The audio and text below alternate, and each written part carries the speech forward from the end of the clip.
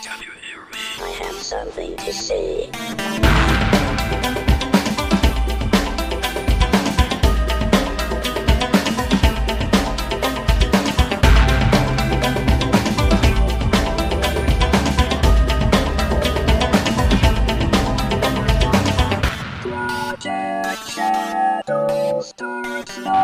Hello everyone, how are you doing today? My name's Charlie. You might know me better as sci-fi fantasy writer C.E. Dorset, especially for reading my new book, Crucify My Love, available over at Amazon as a podcast. Just search for Mask of the Gods, or my other newish book, The Chain, which is over at Wattpad. And I'm not alone. Hello. I'm Brian, and I'm here today. I almost feel like because my intro is so verbose now, you should introduce yourself with, my name's Brian, and I am a restaurateur and chef. And Shit, I was thinking going for the opposite and be like, yo, Brian. And just, that's it. So today, we are going to finally be talking about Susan. Darn it, Susan! Supergirl. Season. I thought we beat Susan back into the alcove again. She escaping. We're going to be talking about Supergirl Season 4 in its entirety. But before we get into that, if you haven't already, please go and like and subscribe to this podcast. It really does help out a lot, especially if you're using Apple Podcasts. That really helps out a bunch. Tells the algorithm to share the podcast with more people. The more people that listen, the bigger the community, the more chances we have to talk to each other. And that's why I do this. Also, while you're doing that, leave a comment if you want more about this season, or if you want us to talk more about it, or less, because we're just doing an episode on the whole season. But yeah, because kind of up to you guys if you want us to go into the season more detail. Yeah, that's really been one of the big things that I've been struggling with the Arrowverse shows is whether or not to do them like we did the Star Treks and do an episode by episode breakdown. I have not been doing that because I haven't been doing that. One, there's just a lot of them. That would be like, this would become the Arrowverse podcast while those shows are on, because with Supergirl and Flash and Arrow and Black Lightning and Legends of Tomorrow, that's already 5. And we're going to be getting Batwoman, which is going to be probably replacing Arrow on in the schedule. That's every day. So 5 shows. Yeah, if you want me to do an Arrowverse podcast, we can talk about that. But let me know.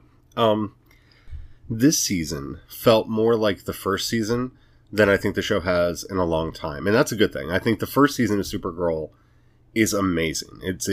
It hooked me into the show. It made me fall in love with the characters. And while I wouldn't say that it hasn't had a Prometheus season yet, like Arrow did, it's been pretty good. It's just not kind of hit that full stride. It seems like the CW was less willing to let the girl power messages of the series kind of continue, and those kind of got dulled a little bit. And they're back with a vengeance this season. And to me, that's a good thing. Yeah. As far as how they handled the story, I think that's a whole other thing. So let's just go ahead and go into spoilers, because I don't think there's much we can say about this season. It was good. If you haven't seen it, definitely watch it. Yeah. Yeah, you can get the overall rating, go watch it. Yeah, go watch it. But most discussion's going to require spoilers. Yeah, I mean, even the most basic things. Like, I almost feel like saying that it went back to its roots is a spoiler, because it feels kind of like it did. So, we'll now go into spoilers. If you have not seen Season 4 of Supergirl and you do not want to be spoiled, well, you've been warned in 5, 4, 3, 2, 1. Okay, Agent Liberty was a very interesting choice for this season, especially given the current climate. Sam Witwer. See, this is the problem of having Sam Witwer on the show. Okay. The big problem for the Arrowverse this year is the villains on Supergirl were played by John Cryer and Sam Witwer. And they just outshone... And they stole the show. They're so good. If you're not familiar with Sam Witwer, he is Darth Maul. Yeah. Like, if you're a kid who grew up with the Clone Wars, then he's been the Darth Maul for your entire life. Like, he voiced Darth Maul on Clone Wars, he voiced Darth Maul on Rebels, he's done a lot of other stuff too, but he is Darth Maul. Yeah. And, which made those moments when he snapped and went really dark even darker, because, like, he kind of just, morphed in my head into... it's no longer Agent Liberty clubbing this guy with a face mask. It's Darth Maul beating his brains in with a face mask. Yeah. Whoa. Yeah, and I don't want to be insulting to the other shows, because I did enjoy them, and we'll be talking about them later. But, they really kind of were outshone by the casting. I mean, they did a really good job. I am going to break my rule for this season. And, I have a rule that LGBT representation doesn't exist if your LGBT character is an alien. Because then they're still not human, which is the point of representation. But I'm going to break my rule here for two reasons. One, they made her half human. Yes. And so she is still technically human. And two, there's no other way to give a character superpowers in the world of Supergirl without making them an alien. So I'm kind of okay with that. And to me, that all gets washed out by the fact that they actually cast a trans actor to play a trans character, which is awesome. Nia Null definitely counts for representation. Normally wouldn't say that. They did an awesome job with her. And because of her storyline too, being this, coming together, and, being that she grew up, initially feeling awkward and out of place, not only because she's half human, half alien, but also trans, and had to find out who she was and really come into her own and be her own and be accepted as such. And it was just really, really awesome. And it was an awesome storyline with that, because it just, they ran, that was one of the storylines that runs through the length of the season, as you get to know her and you get to know more about her background and everything. And then that becomes one of the major pieces for bringing everybody together. The other thing that they did that I was surprised and felt like, well, I can't confirm this because I didn't research to find out, but I feel like there was at least one trans person in the room when they were doing this. The anti-turf episode where she inherited a power from her mother that only goes to the women in their species. Yeah. Which is the whole, trans women are real women, and her reaction to her turf sister. If you do not know what a TERF is, that's a trans-exclusionary radical feminist. People that try to say that trans women are not women. They're also fans of saying things like transgenders, which is not a word. Transgender is an adjective. So you can be trans-masculine, you can be a transgender woman, a transgender male. You can even be transgender non-binary, which is a whole complex thing. But, the fact that they actually tackled that on a mainstream show on the CW, that made me very happy. And I liked the way they did it. Yeah, they tackled it really, really well. And it was nice also because for those that wouldn't necessarily, aren't as sensitive to picking up turf issues, they also paired that with sister conflict. Yes. So that you could see and get into the conflict in other avenues, not just here's this one moment of strife and you either get it or you don't. It's like there's all these other ways you could get pulled into it and understand better the conflict there and the tension and where the slights were occurring. Yeah. And, the story with Agent Liberty really hit home almost too hard. Like, it was hard for me to watch this season Not just because of all of the stupid Dare to Defy ads. Like, if I have to watch one more ad for King of Cons, I might scream and throw something, which is one of the reasons why we waited for it to go up on Netflix to finish the season. But, you know, it was also kind of dealing with the whole, wow, Agent Liberty is kind of real. But the way that they handled it, the way they showed his story arc, is something I think we need to spend a bit more time with, because of the unseen hands that were guiding him through the whole thing. And I felt like such an idiot when they did the reveal of, oh crap, that is Otis Graves. Oh, Eve. Why didn't I see that coming? Like, I should have seen that coming, but I didn't. The reveal, because they lured me in with all this other stuff that, you know, you get so used to an Arrowverse show naming a villain for the season. And that's the villain for the season.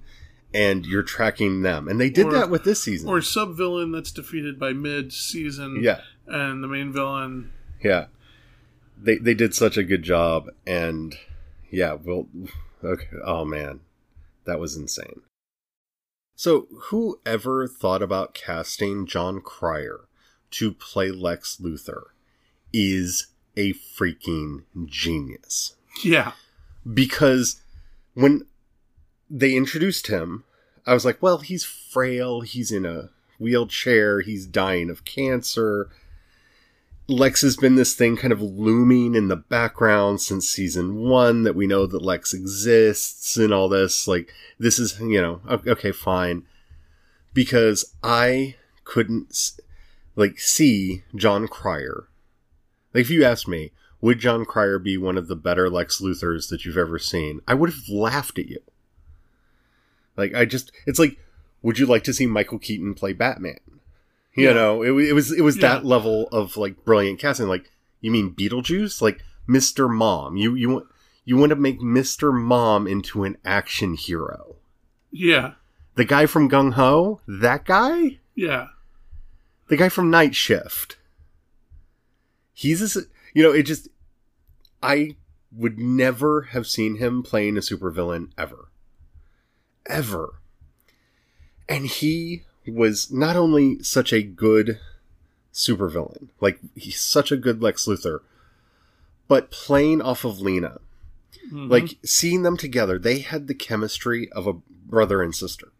They worked so well together and visually looked related to each other, which is something in, you know, when you're casting for a TV show, you just either luck out with that or you don't. But it worked so well.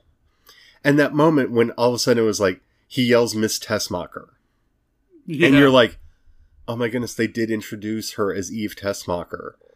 And I remember when they did that, and I thought, oh, that's cute. Miss Tessmacher's going to be working for Lena because they're not doing Lex on the show. And then completely forgot that her name was Eve Tessmacher because she was Eve. And we've known Eve for so long. Like, they played such a long game with Eve. Yeah. That I completely forgot that her name was Miss Tessmacher until he screamed Miss Tessmacher, and I was just like, well, even by starting her off at Catco instead. Yeah. Yep. And, like, you know, seasons ago. Like she's just been around. It's just, you know. And Otis, you know, like that should have been the biggest tell. Like, oh my goodness, we're doing Lex Luthor this season. And I don't know if I was just lulled in or what, but I just assumed that Agent Liberty was going to be the big bad of the season and completely missed Supergirl doing Lex Luthor and doing Red Sun Superman on top of it. Well, because that's the thing. They dropped the Red Sun the Red Sun Supergirl in this case, kind of ish. Right at the beginning, the first episode. So I'm thinking, okay, this is the late season. Yep. And Agent Liberty is going to be the villain they're going to defeat mid-season. I've got them all lined up. I'm ready to go. And nope, not at all. Not at all. She was a pawn. It was all of them were pawns in Lex's brilliant schemes. And the fact, like, when they actually showed the scheme, it didn't feel... I felt like, oh man, I missed it, rather than, here's the explanation that ties all of these disparate events together for you. Like it didn't... it didn't feel like Sherlock Holmes talking down to me. I felt like, I should have put that together. It was more like the Potter, where you're just like, oh, that was all right there. That was on me. Yeah, that's all on me. That's my bad. Now, the one thing I have to say about Red Daughter, stop taunting me with the possibility of a Power Girl. Like, you keep showing me characters that could be Power... I know I'm the only human on the face of this planet that is a fan of Power Girl who isn't a teenage boy who likes her old costume with the window. Yeah. I love Power Girl. I really, really do. I think she's an unused character and doesn't get the play that she deserves. And they keep taunting me with, like, here's a way we could do that. Oh, no, we're not going to do that. Stop it. And other thing, Dreamer better be in next season. Yeah. She better not be a one-season character that disappears. Her relationship with Brainy... Because that's the thing. They really need to continue that, because they did the whole, relationship with Brainy, and, which was... also terrifying when he got rebooted. When he got rebooted and it was like full Brainiac, we're both sitting back going, oh, this is the next season villain. They're setting it up already. I said bad words. Yeah. I said a long string of bad words. Yeah, it was quite terrifying. Because they flirted with the idea of doing a Brainiac type story in season 1. Yeah. And it is kind of Brainiac-ish. Yeah. But, she is of their people. But they haven't done a full, like, Brainiac story.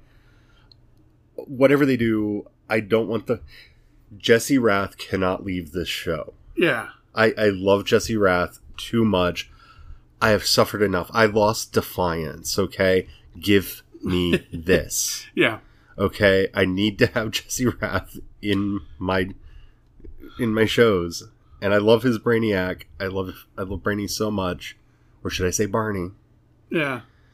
Which, with the last episode and setting up for next season's massive crossover season, when all the shows start to collapse down into one setting, Brainy, they showed Brainiac coming back, so I'm pretty sure Dreamer and Brainiac are going to be there through that. Because that's going to be the other interesting thing is they have to take three different settings where you have at least three, because remember when we met Batwoman, that was an Elseworlds story. True, so we don't know a fourth. Right, there could be a fourth world that has to be brought in during the Crisis on Infinite Earths. Yeah, we don't know if she's actually running around. Because Batman's around in... We don't know that either. Well, we know Batman's around in Supergirl's. Yes. Because she comments about that. She makes a joke about... Yeah, but he's still in Gotham and Batgirl isn't around. And Batwoman, sorry. Batwoman is not around. Kate Kane is Batwoman. Barbara Gordon is Batgirl. Yeah, thank you. And they're setting up Batwing already. Yeah. I don't know if you watched the casting. They set up Batwing already. Member of the Bat family that I don't think gets enough love. Yeah. Character I love. But yeah, all in all, this season was good. My biggest beef with it is the rationality of people in the almost Deus Ex Machina ending, when they were able to show that Lex Luthor was the evil genius that Lex Luthor is, and everybody gets a notification on their phone and just goes, yep, that's the truth and not the fake news. If only. Yeah, if only it would be like that easy. That it worked well for the story. It was just bothered me a little bit, but well, they like to believe in the power of the Fourth Estate, and I'm kind of upset that they took James's superpowers away. Yeah, I was kind of... I'm hoping he has some residuals, because Guardian does have some... Guardian is kind of sort of superpowered in the comics-ish. Yeah. He's a experiment. Yeah. And I thought that this was a perfect way for them to give him superpowers. And maybe he'll end up having some residual leftover something from the Harrenhal. Yeah. But we'll have to see about that. James's storyline is going to be interesting to see going forward. Lena's storyline is going to be very interesting to see going forward what they do with her.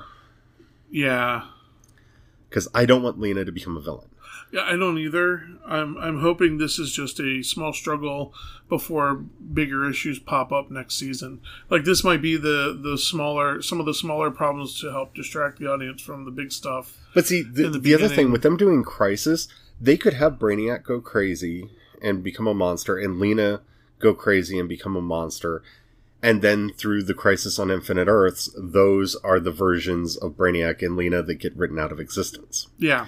They have the perfect opportunity to really do whatever they want to leading up to Crisis, because there are going to be people from all the different Earths smashing together if they do Crisis the way Crisis happened in the comics, even remotely. One assumes. Yeah. Because you don't do Age of Ultron without having Ultron in it. You know what I'm saying? Like, they changed like Marvel changed stuff with Age of Ultron and with Civil War and what have you, but you have to get some of the major plot points or you're going to really alienate your audience, and you don't basically say, oh, by the way, we're doing this major arc from the comics, we're doing Crisis, and not do Crisis. Yeah. It'd be like doing a Superman who can't fly or jump or... no, he couldn't fly. He couldn't be shown in a red and blue suit. Yeah. And no one could call him Superman. Yeah. So they were smart enough to change the name of the movie as well. Yeah, Wild West. Yeah. Wild, Wild West. And he has to fight a giant mechanical spider at the end. No longer Superman. Yeah. Anywho, all in all, loved season 4. Can't wait for season 5. Can't wait for Crisis. Yeah. And the next show we are going to be doing is Arrow. So if you're not caught up with Arrow, it's up on Netflix. Get caught up. Yep. That way you've done your homework, and when we talk about it, we can talk about it. Yeah, you wouldn't want to fail this podcast, would you? You have failed this podcast. If you have any questions about Supergirl that you would like to send in, please do so. You can either hit me up on Twitter or Instagram. I'm C. Dorset on both. Or in the show notes, you'll see a link for voice messages. If you click that, it works on any browser, on any device. You can send me in a voice message. Keep it clean so I can use it on the show, and we can answer your questions. I'd love to do that. My brain just went blank. If you haven't already rated the show, please do so. That helps me out a bunch. If you've got $1 you can throw my way, you'll find links in the show notes for both my Patreon and the community support page. Basic differences: do you want stuff, or are you just giving me money out of the kindness of your own heart? Like, that's basically the difference between the two. Also, if you don't want the emails, because you will get notifications from Patreon, and the community support just, doesn't. But, yeah. If you do that, please, thank you. It means a lot. If you don't have the money, or you don't feel like giving right now, that's fine. That's perfectly alright. Trust me, I understand. That's like the life that I've lived my entire life. But if you know anybody you think would like this podcast, please share it with them. That helps out a bunch, too. I don't know if that's everything or not. I'm so lost because I'm thinking about Dreamer and other things. Little boxes. Except for they often all open at once. Anywho, until next time, I'm Charlie. I'm Brian. Don't forget, have the fun. Bye.